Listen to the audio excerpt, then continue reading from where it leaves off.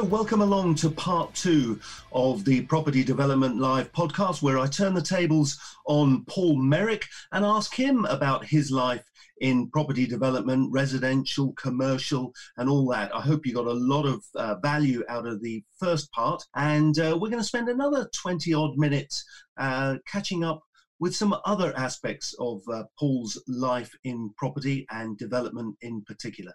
So let's get cracking. So Paul, development has been the mainstay of your business for over 25 years now.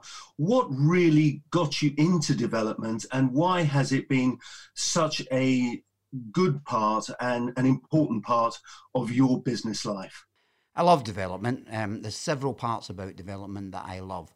One of the parts I love about development is it gives you an immortality, if you like. You know, we're all one day going to leave this earth, and most of us will leave very little behind that anyone else can see 50 or 100 years from now. Yes, we'll have our children and our grandchildren, our great-grandchildren, but there's nothing tangible that you can say, you know, this Paul Merrick or this Tom Purcell was on this earth. And development gives you that. Development leaves something behind that's much bigger, much more important than you can ever be, and will last, if you do it well, hundreds of years. I mean, I look at some older buildings now, because as I've said earlier, I'm a kind of would-be architect. And I look at some buildings that are 300-400 years old, and I think about the people that designed them, and I think about the people that built them.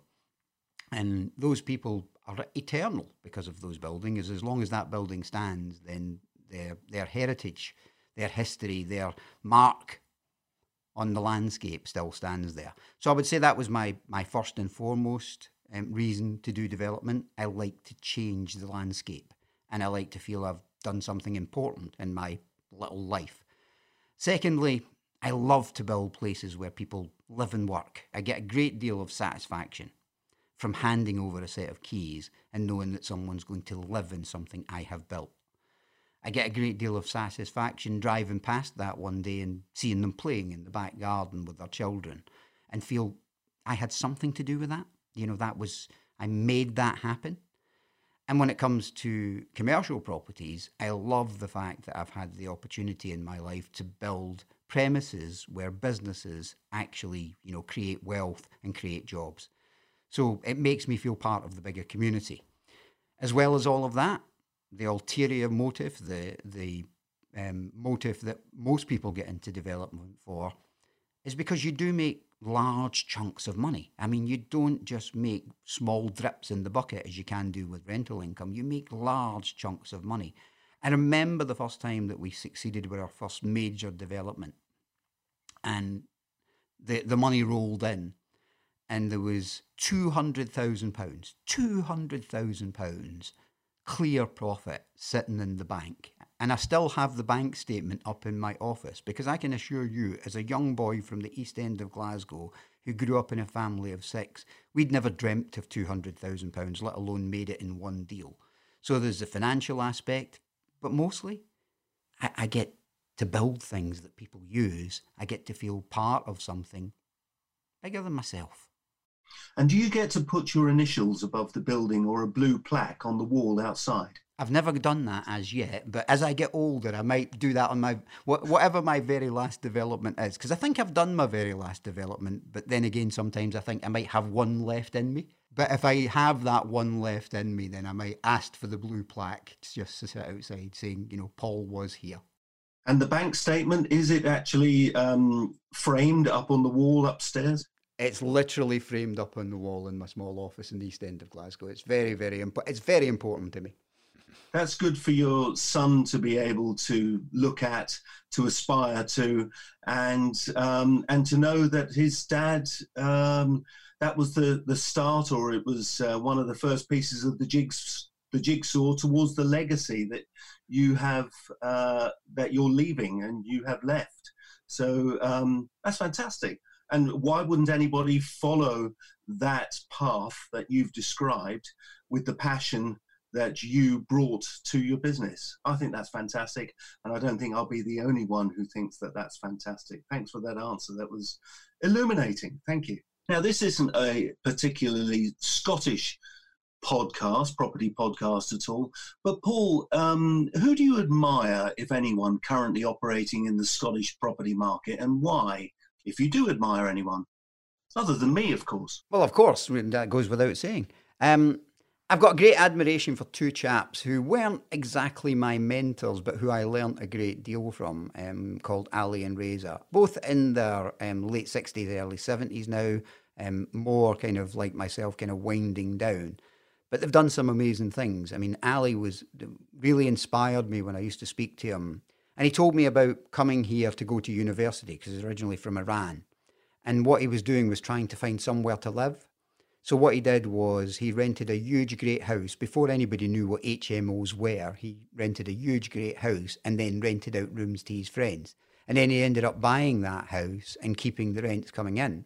And then his next model, and this is going back to the late 60s, early 70s, was to go into a really high-end area and buy 2 small cottages that were maybe semi-detached, knock them down and build one big house.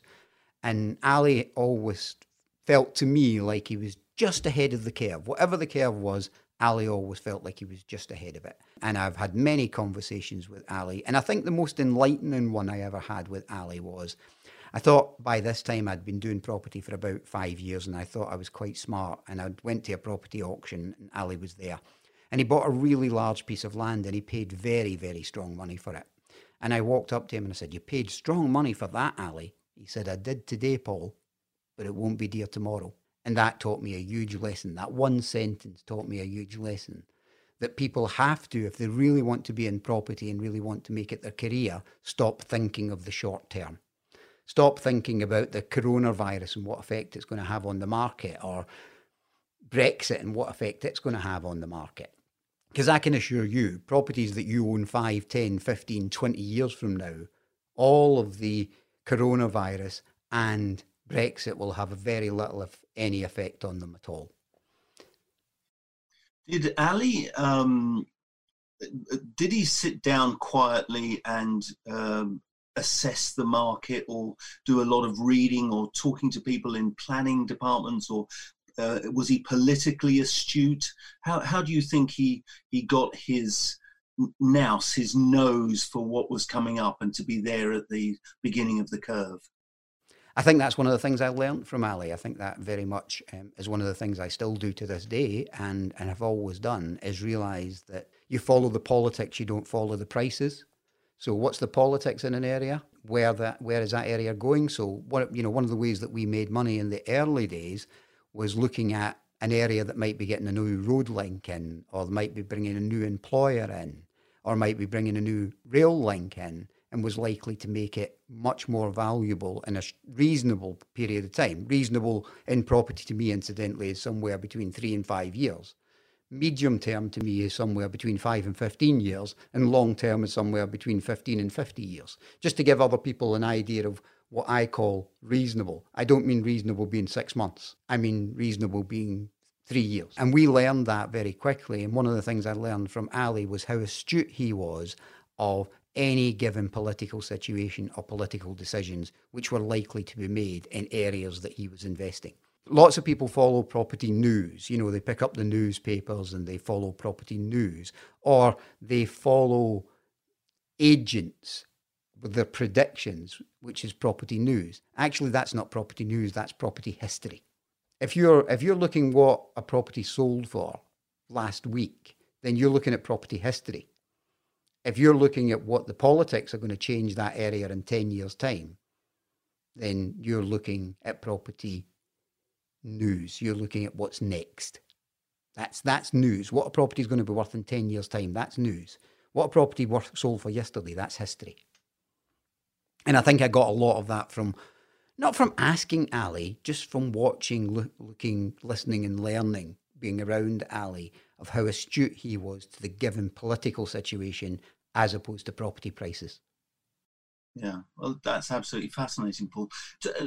Going on to education, and you've had a lot to say about it over the years, but you've been there and you've got the T-shirt, and memorably you taught people processes and property.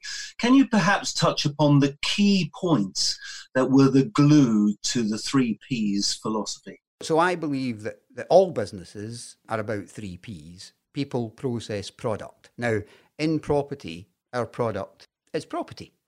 So in property, it's people, process, property. But in any business that you like, it is people, process, product. And they're the key things. And it's important that you get them in that order.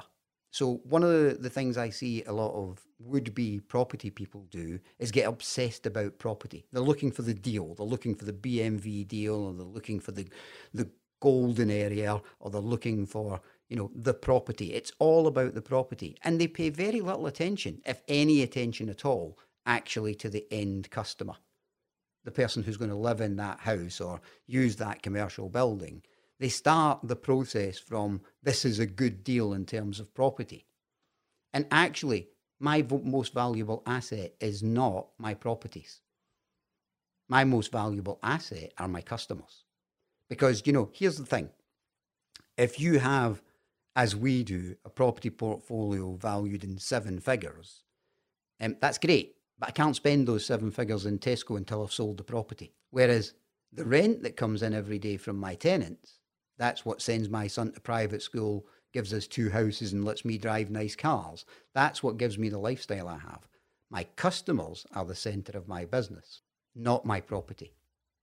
Well, I think a lot of people in property, whether they regard it as an investment or a business, could do well to follow the 3 Ps, understand the property is the product. But Paul, as we sit here now, and we're winding up shortly, as we sit here now in the first week of May 2020, we're in an economic and social lockdown, and the future is uncertain, to say the least. Or is it? Do you have any predictions as to what we're facing in the coming 6 to 36 months, say? And is there anything you are potentially excited about in terms of opportunities out there and during this enormous social health and economic challenging time? Or, as you're winding down, what would you tell the likes of me and everybody else in the property business to expect or to look out for in the next 6 to 36 months? Well, the first thing I would say is that anybody, whether they claim to be property professionals, surveyors, estate agents, if they start telling you what the market's going to look like in 5, 10, 15 months' time, then look them up and down and call them either a psychic or a liar. Because nobody can predict this market, because we have never lived in anything like this market before. So we have no idea what it's going to look like.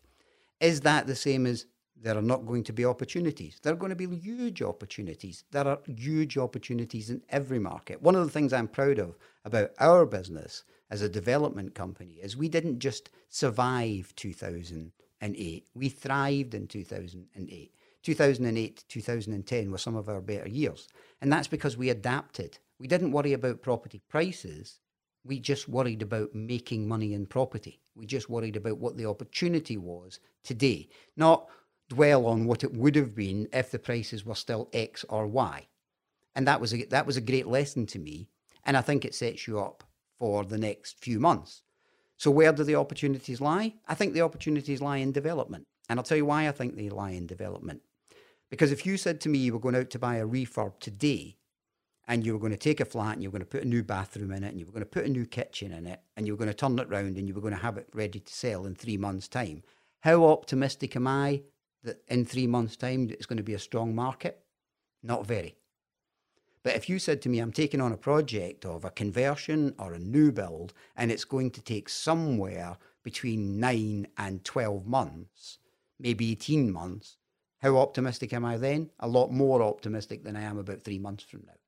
So the opportunity now lies in long-term projects. And in that particular area, is there anything that you take your fancy to? Build to rent is something that a lot of people are talking about and interested in, or convert to rent.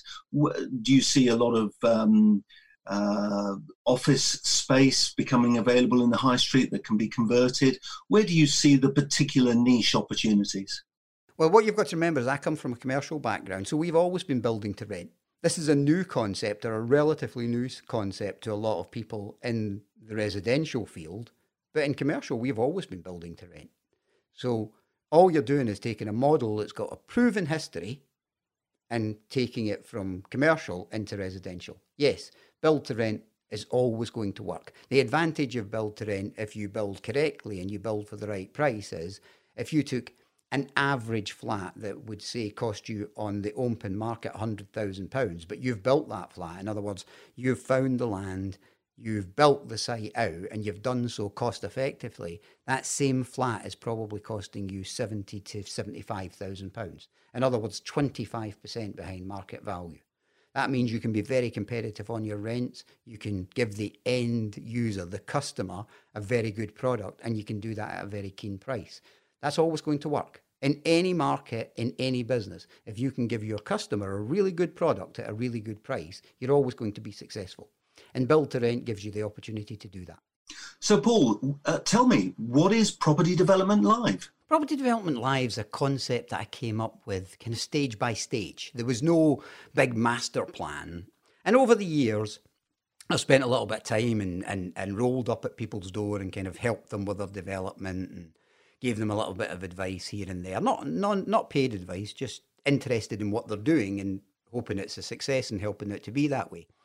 And this idea started to slowly form in the back of my head.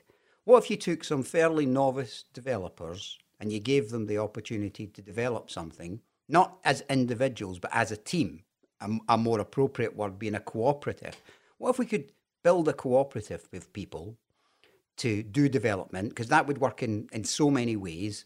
One of the things that many people say about development is it's quite lonely exercise. And I thought, well, if we can build a cooperative, that loneliness will go away. They will feel that they can discuss the particular project with other people involved in that project, and they'll have the same worries, fears, ambitions as they do. You know, sometimes we can go home and we can discuss with our wives, or we can go along to the pub and we can discuss with our friends our projects. And to be frank, they're not really that interested. So you're basically describing a mastermind situation? Not a term I'm fond of. It's about a camaraderie on one project. It's where people help each other, maybe even go as far as holding each other to account. Exactly that. And that's exactly what's happening just now. I'm seeing people holding each other to account. I think when this project first started, I was the person holding them all to account, and I've let that slowly slide so that they're holding each other to account now. So that was the idea. That was the concept, right? How do we get people to do development? How do we build some kind of cooperative so that they've got something in common with the people who are building the plot next door? And then how do we turn that into something that might be of interest to people outside of the 3 or 4 people that are involved in that development? And when I first came up with the idea, I had no intentions of publicising it at all. I just thought it'll be really interesting. I'll watch these people grow. I get a great deal out of kind of watching people grow and improve. And I thought I'll watch these people grow and improve and one day be real developers. And then one of the chaps on the development said, you know, we should share this with other people. And it struck me he was probably right, that it would seem a tad selfish just to keep this to 3 or 4 people, when because of social media, we can put out a step-by-step transition through doing a development, all the nuts and bolts. And I thought, that's a really good idea. How do I do it? And that was a huge learning curve for me because I know little to nothing about social media. So I've been a huge learning curve myself. Well, the chaps have been learning about development. I've been learning about making videos and making podcasts and getting a profile on social media. And it's interesting. It is interesting to be learning something at the same time as they're learning, because I think it helps me understand how confused they can be about stuff after 25 years I just take for granted. So I'm deliberately going through a learning process at the same time so I can relate to, you know, for me, it's I've no idea how to make this piece of film. For them, it's I've no idea how to buy a 13-ton digger. The cynic in me now, Paul, and maybe I'm not a cynical person by nature, but there will be cynics out there as you move inexorably towards slowing down and enjoying life with your family and your cars and whatever else. What do you get out of Property Development Live and the training and the mentoring and the sharing that you're given? what is it? What's in it for you? Because people will want to know what's in it for you. What's it going to cost to join, and all that kind of thing.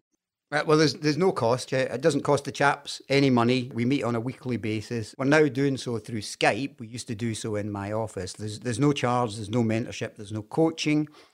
What's in it for me? That's a really good question. Fulfillment, I think, is the honest answer to that. I have no financial gain in these developments. So if these chaps make £1,000 or £100,000 at the end of the day, it has no financial effect on me whatsoever. I don't charge anything for the mentoring, if you want to call it that, and I'm loath to do so because I don't think it is that. I don't think it's that kind of setup. But I don't charge anything for any advice that I might give them. For me, it's an interesting thing to do with my retirement. I was forced into retirement with a health issue in 2016, and I must be honest and say I am a workaholic, and I've always been a workaholic. And I'm finding it really, really difficult to retire, to just, put the slippers on and sit down and read the paper. And property, it's not unreasonable to say, given the lifestyle that we have now and the lifestyle that I had when I was 15, 16, from a poor family in the East End of Glasgow, property has changed my life.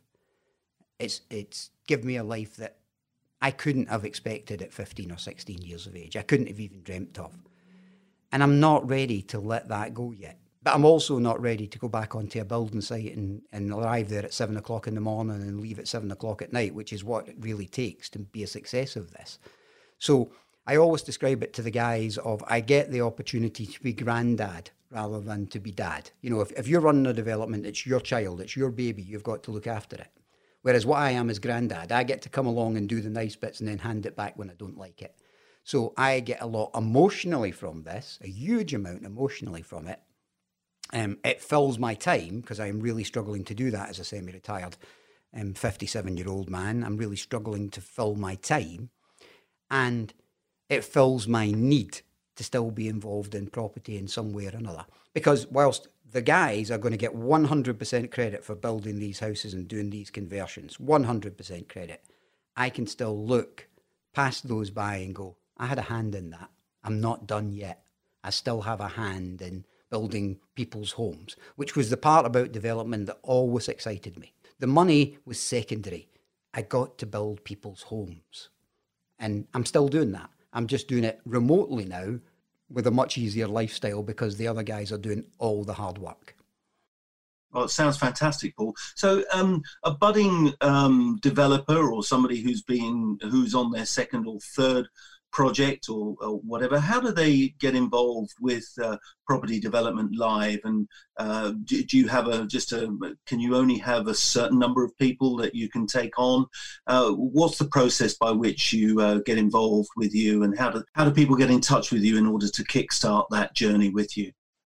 Well, I think what we're trying to do here is give a resource. So the guys are involved and they're building the project out, and that's fantastic. But I think there's every bit as much learning in actually watching the process. Now, we haven't put the quality of content up that I'd hoped for at this point. That's purely and completely my fault. I am an amateur at making productions. I really am. And I'm learning painstakingly one step or one mistake at a time.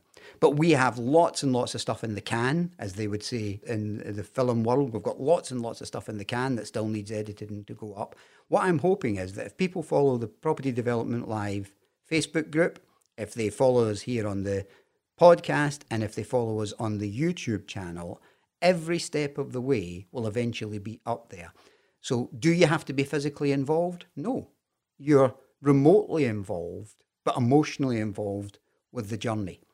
I see this as a really, really large version of grand design. I'm a big fan of grand design, but I always feel like I missed the detail.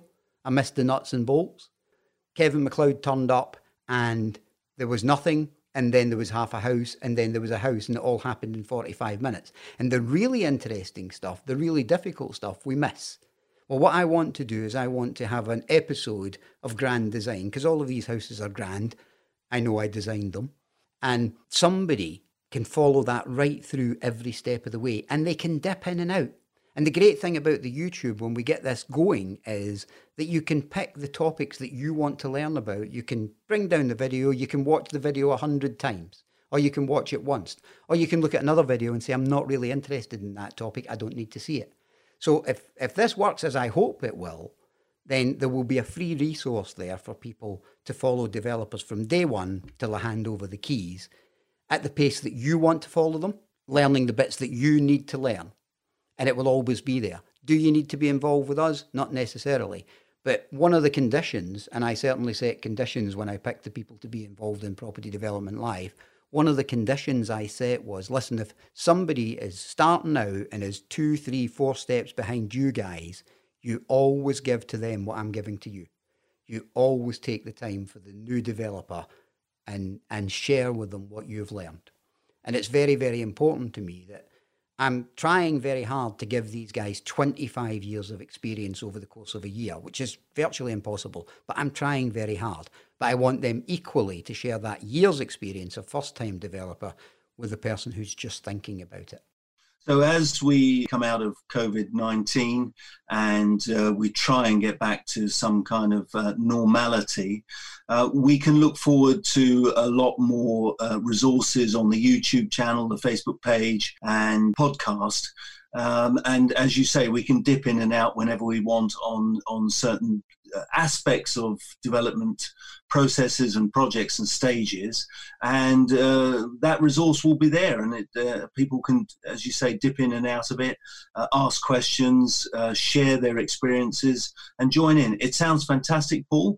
The Property Development Live podcast and the YouTube channel is certainly something that I'll be keeping my eye on over the coming weeks, months, and hopefully years.